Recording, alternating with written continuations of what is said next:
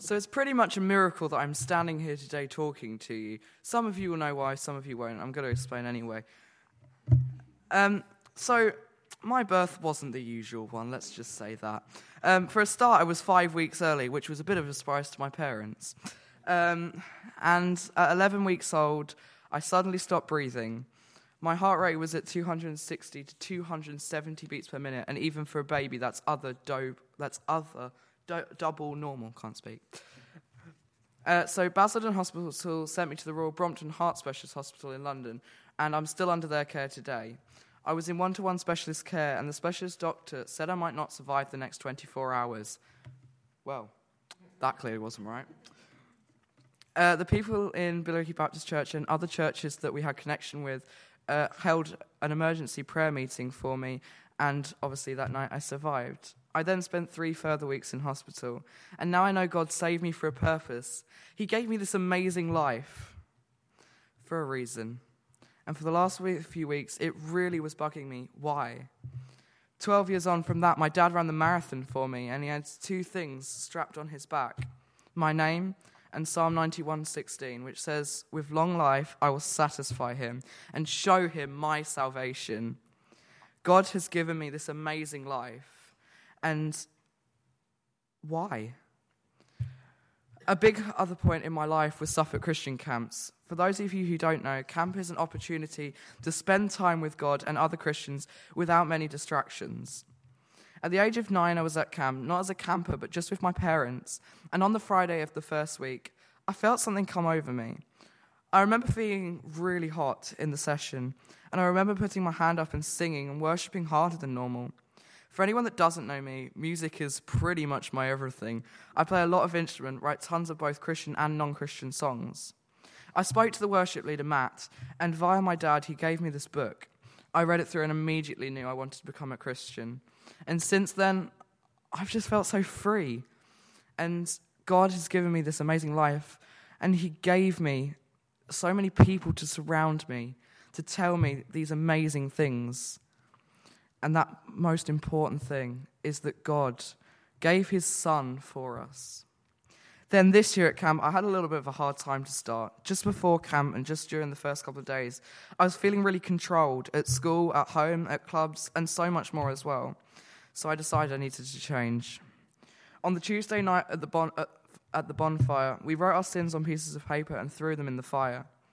I remember that night praying with my tent group and my best friend, who is currently sitting right there, that I knew I needed to change. I remember praying that night with my tent group, desperately waiting for that time where I could throw those papers in the fire, and in that moment, everything sunk in. God died for us. We were free. My favorite verse and my life verse is Galatians 5 verse 1. And it says, "Freedom is what we have in Christ. Christ has set us free. We are here today because Christ has set us free. He gave us his son, and he paid the price for our sins."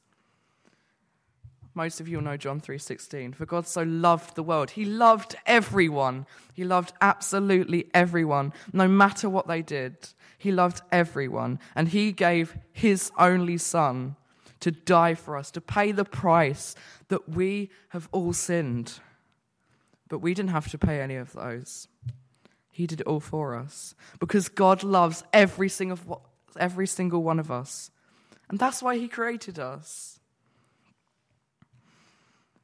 In Revelation 22, verse 13, he says, "I am the Alpha and the Omega, the beginning and the end."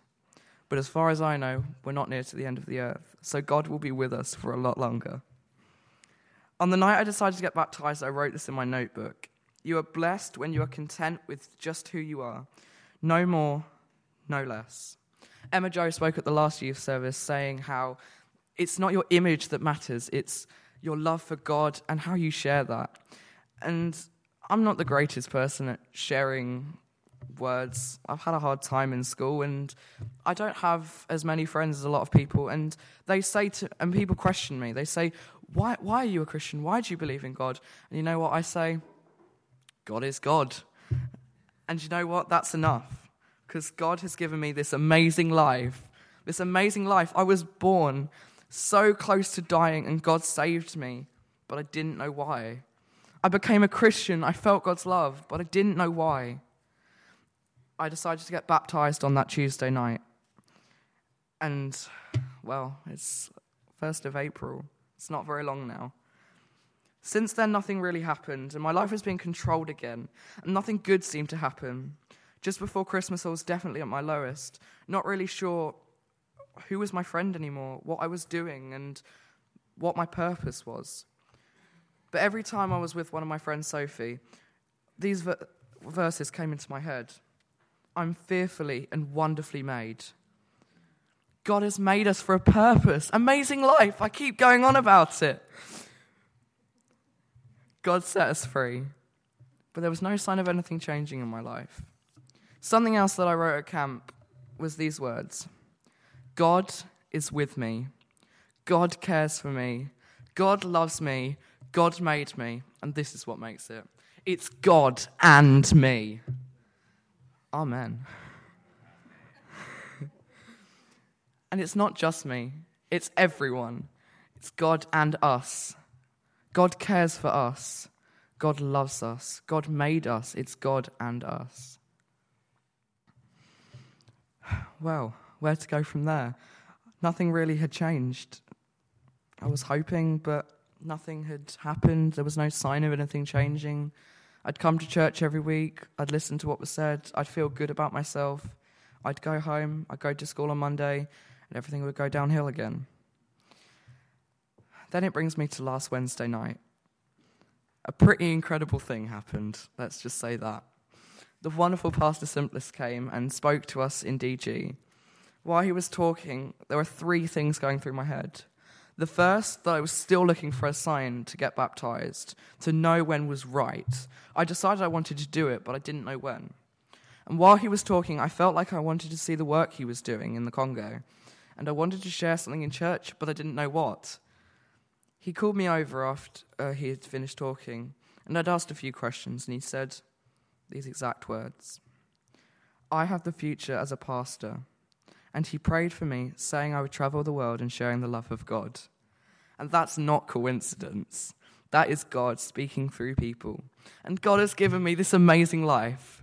Through other people, he has changed me. Then he said the thing that I will never forget, that it was time to give my life over to God. In Psalm 8, verse 3, it says, I look at the heavens that you have made with your fingers. I see the moon and stars that you created. We just sung indescribable. And God is indescribable because he gave us this amazing life. That's not coincidence. That's not what the media says. It's not what our friends say. It's not what people question us about. It's God. Because he gave his son for us.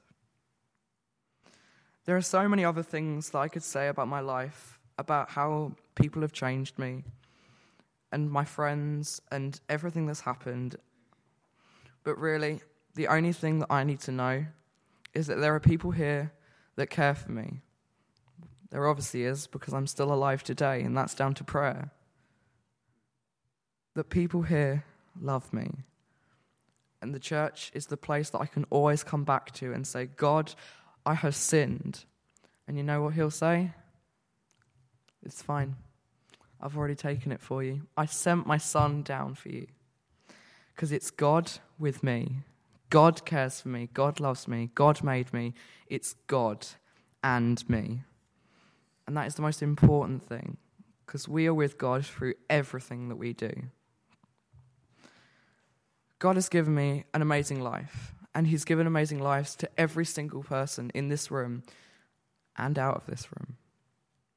The whole world has been given lives by God because God loved them. He sent his son down to die for them. It's God and everyone.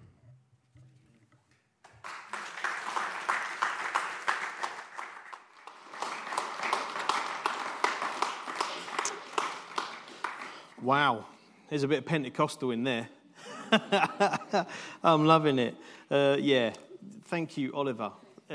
Inspiring and just thank you. God is doing some amazing things in your life, and I know we want to see how that is nurtured, how that's grown, and we're seeing that in a lot of our young people, how God is leading them, and grown-ups as well.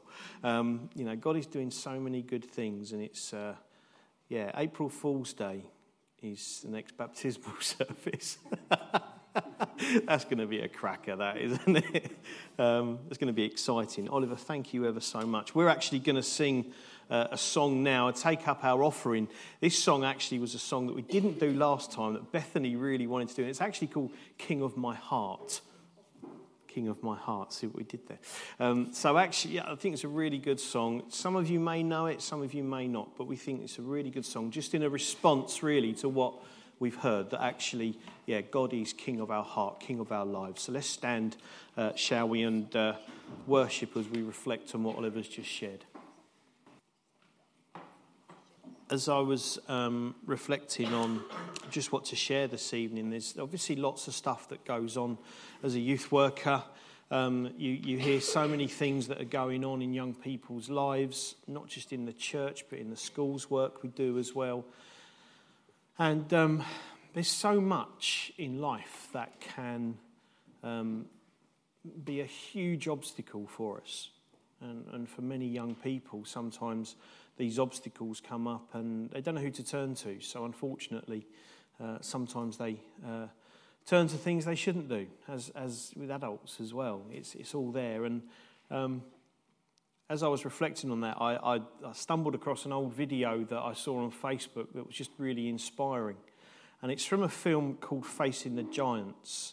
And it's a little bit of a title of tonight, actually. The title is Be Strong and Very Courageous in Defeating the Giants. And I'm going to share a little bit more about that because we face giants daily. Sorry, Nick, I'm not talking about you. I know you are a very tall man, but I saw your face looking at me a little bit frowned there, kind of like going, oh, right. So I'm going to play this. It's American, so there might be some of you that kind of like, oh my goodness me, this is a bit over the top. Hey, do you know what? There's a little bit of an American already inside everyone, I believe, that wants to break out. So we're gonna play that, and I'm going to be in trouble now for saying that. So thank you, Charlotte. How Ian gets us going in the office. Who's carrying me? I tell you what. Oh dear, it'd take all of them. Do you know, I love that. It's a really inspiring. If you didn't hear at the end, that lad actually said he weighs 160, not 140. So he actually weighs even more. And I think I love that because actually we can have a defeatist attitude. And he did. He said, you know what, that team, they're the winner, they're going to beat us. And the whole idea is to say, if you have that attitude, if you have that defeatist attitude from the beginning, and he was the main leader, he was the strongest lad in that team. And the proof was that he was meant to get to the 50-yard line. And if you know anything about American football, it's 100 yards to the end zone. So he think in the 20, no, let's go to the 50. He actually went all the way to the end, carrying that guy on his back. It's very American, but I believe the sentiment is there. And what he did, he had actually something called a limiting assumption of himself and the team. Now, the guys will know I'm laughing about that because actually we went away during the week, had a bit of a team day away, and it was brilliant because some of the phrases that come up, Jane, who led us, really kind of struck a chord with me, and has really made me think a little bit more about how I think about myself, how we operate as a team, and how we operate as a youth work, how we operate as a church within Billericay. And I'm hoping and praying that God is speaking to us. And what I mean by a limiting assumption, it means that we assume that we or ourselves just won't be able to do a task. Okay? So we limit what we think we can do. We say, do you know what? I don't think I'm going to pass my driving test. I just don't think I'm ready yet. And actually, this couple of weeks, there have been a couple of young people passing driving tests. So well done you. You went for it. It's great. Could do with a lift now anywhere, which is great. What was interesting was this lady who was leading, she goes, actually, that is based on our own ego. That's based a little bit on how we're kind of making that judgment on ourselves and on others. What the coach did in this clip, he actually flipped that assumption that Brock, great American name, Brock had made about himself, that actually on Friday night, do you know what, they were going to lose. They were going to lose because they always lose and that team always win. So what's the point in turning up, really? You know, might as well just not be there. And what the coach did, he actually created a liberating assumption. That was the flip side. I'm loving all these new big words I'm learning. He believed that this lad could achieve more than he expected of himself. And we saw what he did.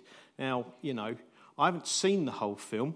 Scary. I've just seen that clip. So I want to actually go and watch it properly and see if they actually do win on Friday night. It'd be nice to know. It'd be a shame if they didn't. Oh, well, okay, fair enough. And I believe this is how God sees us. This is how God sees us. And I believe it's how he wants us to operate. We and others limit our ability, whereas God is cheering us on. Come on, you can do it. Maybe not like crazy coach man there, but he's like, you can do this. You can do this. You got this. I know you can do this. Yeah. One of the greatest examples of this, actually, I think, is in the children of Israel.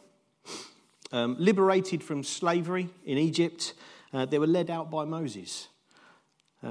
They were led by a miraculous pillar of smoke by day and of fire by night, and they walked through the Red Sea on dry ground, in between two massive walls of water, it tells us in Scripture.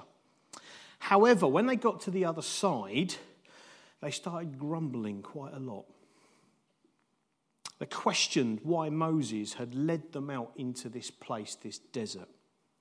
And in Numbers 13, we read the account of Moses sending out spies to see what was in the promised land, which God has said, I'm pulling you out of Egypt to go into this promised land. And if you've got your Bible, I want us to read a bit of Numbers 13. Paul, if you could offer the Bibles out, that would be fantastic. Please put your hand up if you would like a Bible, and one will land in your hand. I'm actually going to read quite a lot of Numbers 13. I might skip a little bit where we've got the names of the spies, because I can't pronounce them. Thanks, Nick. Yes, I can. So we're going to look at Numbers 13, 1 through to 14:25. So it's a fair bit of reading, so please bear with me. So the Lord said to Moses, send some men to explore the land of Canaan, which I am giving to the Israelites. From each ancestral tribe, send one of its leaders. So the Lord commanded Moses, send them out from the desert of Paran. All of them were leaders of the Israelites, and you can read there their names. We'll pick it up at verse 16. These are the names of the men Moses sent to explore the land. Moses gave Hosea, son of Nun, the name Joshua.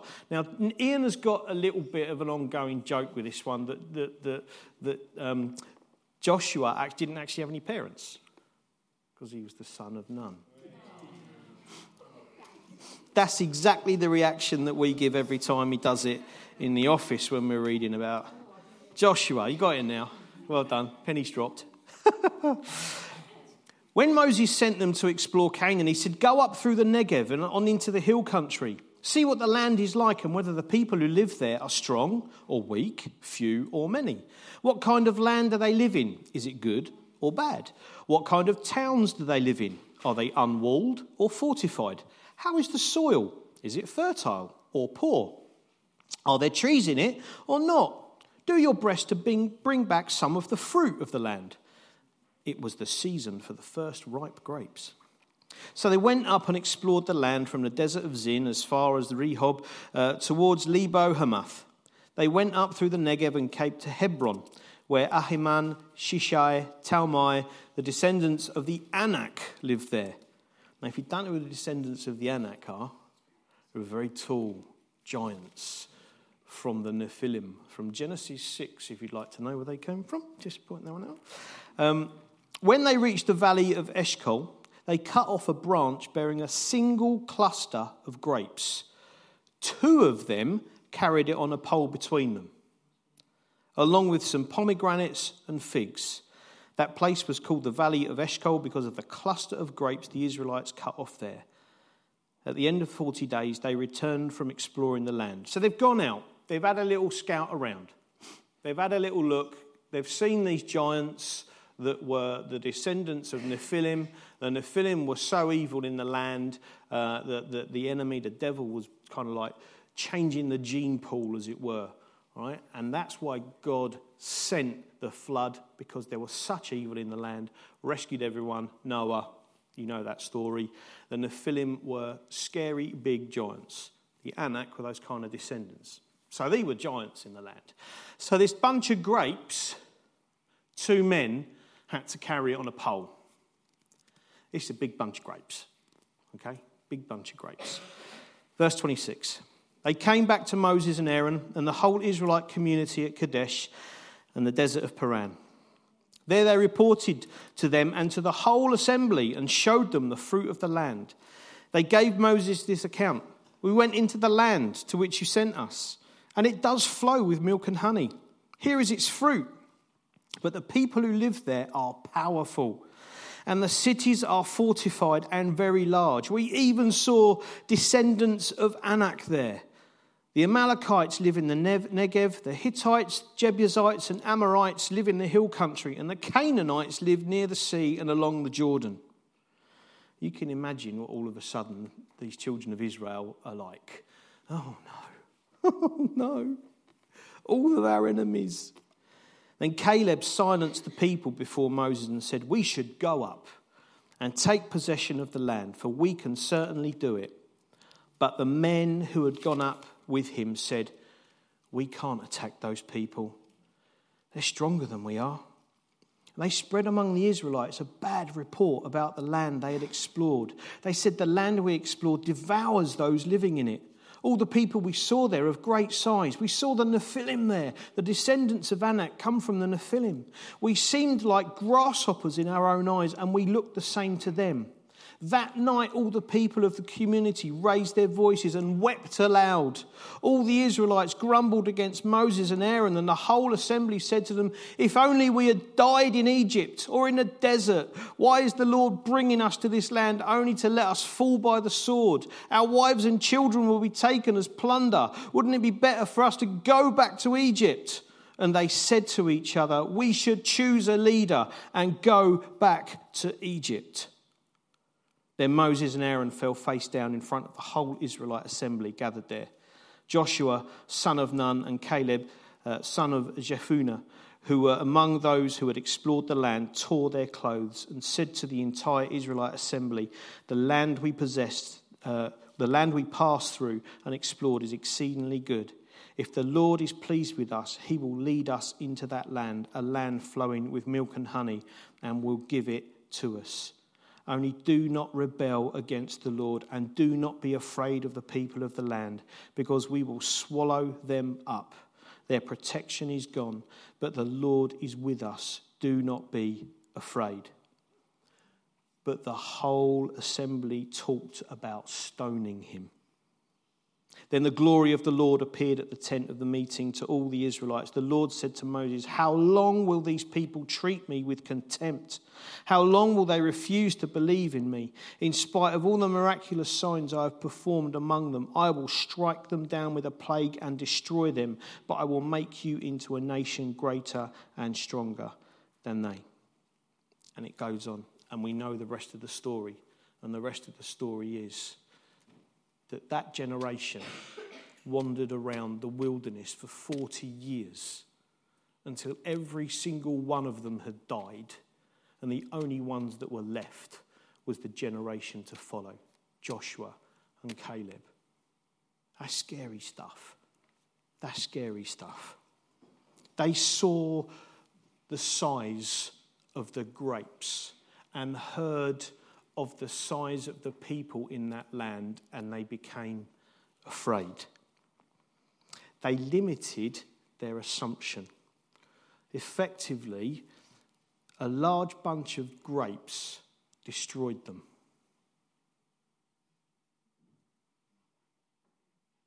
They visually saw a huge bunch of grapes and they disregarded everything God had done for the children of Israel in just a short few weeks. The plagues that had hit the Egyptians, all of those plagues that they had seen happening, the pillar of fire, the pillar of smoke, the waters parting so they could walk through on dry ground.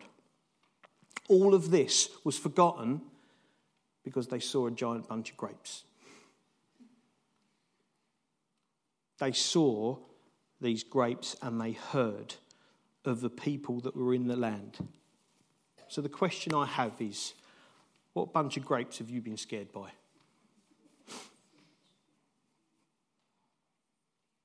What bunch of grapes have we been scared by as a church?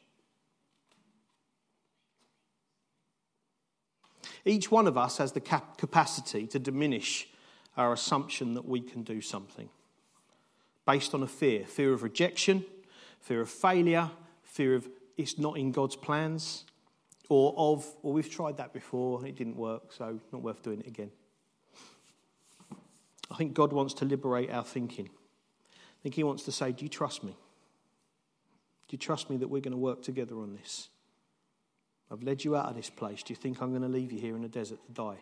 Well, actually, he did for a generation because they rebelled against him, including Moses. In his rebellion, he didn't see the promised land. The Israelites didn't trust God apart from a few, Josh and Caleb. They were the spies who said, we can do this. We can do this.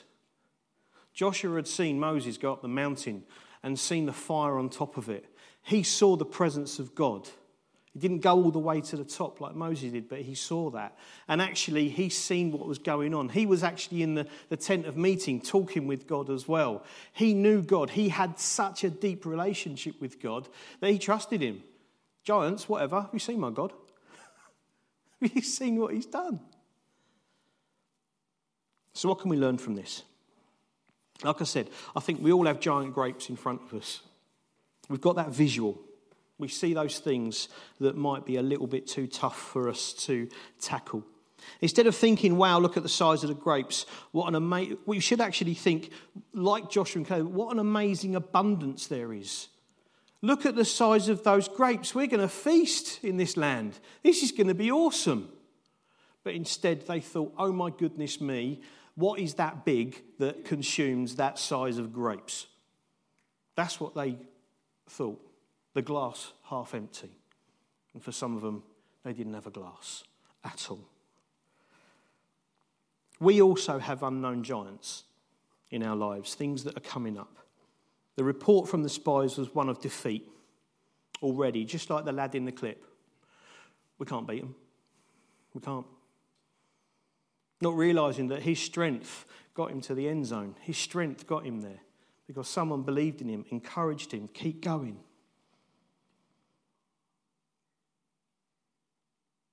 They'd written off the promised land because of the giants in the land. We are like grasshoppers to them. So what giants are you facing at the moment? GCSEs, A-levels, driving tests, weddings, change of job, change of school, bereavement, roles in the church. What's your attitude as you face it? Do you approach these things with fear and trembling, already writing yourself off because you are limiting your assumption of yourself? Or are you coming before your Heavenly Father and facing the giants head on, knowing he's got your back? The great thing is that the children of Israel didn't wander forever, and neither should we. However, I believe it takes a Joshua spirit to overcome these giants and destroy them. And if we quickly flip to Joshua 1, verse 1 to 9, this is the madness of this passage, is that Ian shared this morning, for those of you that were in church, how many times you've heard this week? 5 times? And even, was it yesterday, somebody had put it on their Facebook page. And let's read this. This is the Joshua spirit. This is Joshua. He spent time with God. Verse 1 to 9. After the death of Moses, the servant of the Lord said to Joshua, son of Nun, Moses' assistant, Moses, my servant, is dead. Now then, you and all these people, get ready to cross the Jordan River into the land I'm about to give them, to the Israelites. I will give you every place where you set your foot, as I promised Moses. Your territory will extend from the desert to Lebanon, and from the great river to the Euphrates, all the Hittite country to the great sea in the west. No one will be able to stand up against all the days of your life. As I was with Moses, so I will be with you. I will never leave you nor forsake you. Be strong and courageous, because you will lead these people to inherit the land I swore to their forefathers to give them. Be strong and very courageous.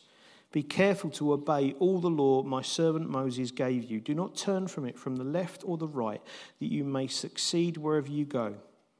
And do not let this book of the law depart from your mouth. Meditate on it day and night, so that you may be careful to do everything written in it. Then you'll be prosperous and successful.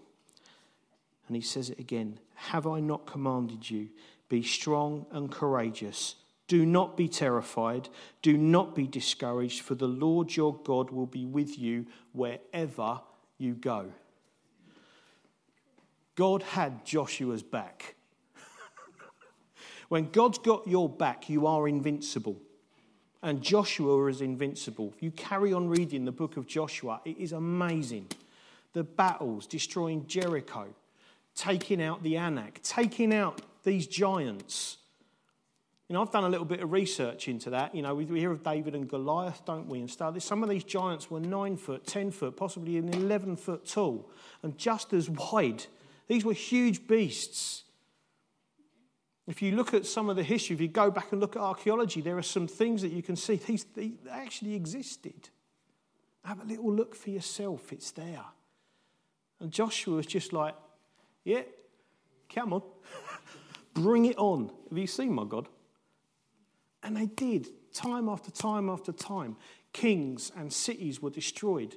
Walls were knocked down. Giants were wiped out. They ran away. The only time that things went wrong was when Joshua turned away slightly from God. Or there was sin in the camp, from Achan.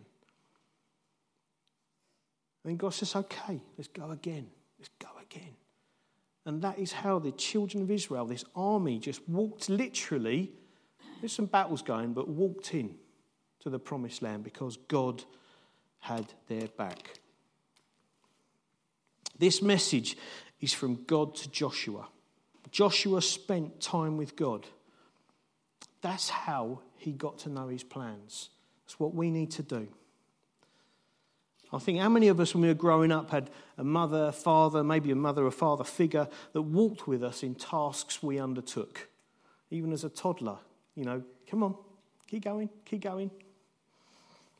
God went before them.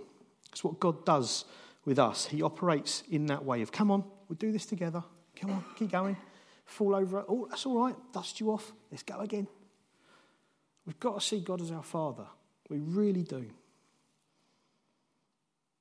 I think we're excited as a church leadership, just to share this as I come into land. We're really excited about what we think God is going to be doing through us in Billericay. But we need a spirit of Joshua as a whole church. It can't just be about 1 or 2 people. It needs to be all of us. It needs to be that whole generation that goes across into the promised land.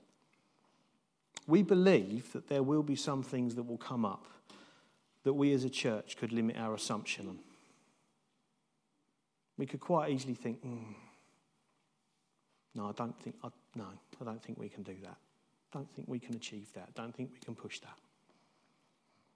We can have that mindset, or we can have the mindset, the liberation mindset from God, the divine that says, do you know what, guys, I've got your back on this. We're going to do this. You up for it? I believe God is a gentleman. And he'll say, okay, you don't want to do it. Fair enough. Maybe we'll be in the same place, whatever we're doing as a church for the next 40 years. Maybe God's calling us to bigger things. I don't know. I'm quite excited about what the possibilities are. We might have a giant bunch of grapes set before us. Individually, corporately. We've got to ask, what do we do with those grapes? Do we run away from them? Or do we devour them? Do we eat them? Because they're given to us by God. Will we be like the spies, the children of Israel, who wander as a church, or as individually, never really fulfilling the plan he has for us? You know, we've heard tonight from Oliver how he thinks God has got a plan for his life. He didn't know before Christmas. Asking all these big questions. Someone spoke into his life. He's really excited about what God's going to do. How many of us have maybe had that, but have never really acted on it? It's not too late. It's not too late. God still has plans for us. He wants us to prosper. Are we satisfied to be comfortable where we are? God won't rock the boat. And we need to get out of the boat if we're going to walk on water. Are we ready to say, lead us, Father, we're ready. Let's do this. It's going to be a battle. Could be a battle. But you know what? Jesus, in the Garden of Gethsemane, he said, Father, if there's any way, take this from me. If not, let your will be done. And Jesus faced the giant and was nailed to the cross. And he defeated death, and he defeated hell, he defeated sin for every single one of us. Because his Father had his back. Jesus knew the Father had his back. Even when he thought, he's forsaken me. 3 days later, we know the story. And we need to take hope from that. Each one of us tomorrow will be entering into maybe a giant conquering day.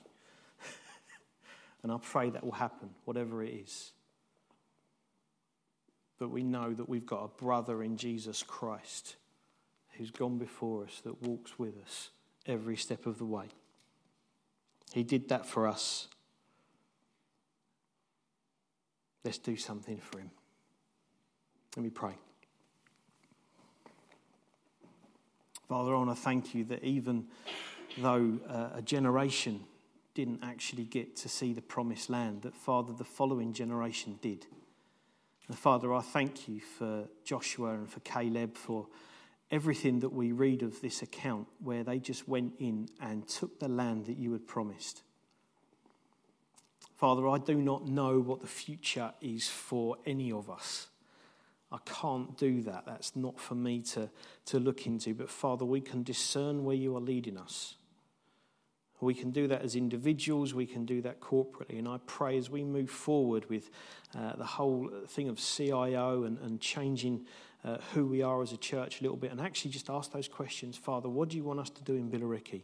Greater than we are doing now. Father, stir in us, each one of us, that Joshua spirit, knowing that you've got our back and we can go into battle. We can go out tomorrow. Whatever we're feeling or whatever we're facing, knowing that you have got us. Lord, help us to come closer to you so we know your plans. Help us to meditate on the word, to pray, to fellowship together, to hear your voice corporately and individually of what you want us to do. And Lord, help us be like that lad. That actually maybe we can carry some people with us as well. That actually we can make it right into the end zone. We can make it into the promised land, whatever it is you have for us. Father, stir us to action, we pray. In Jesus' name, amen.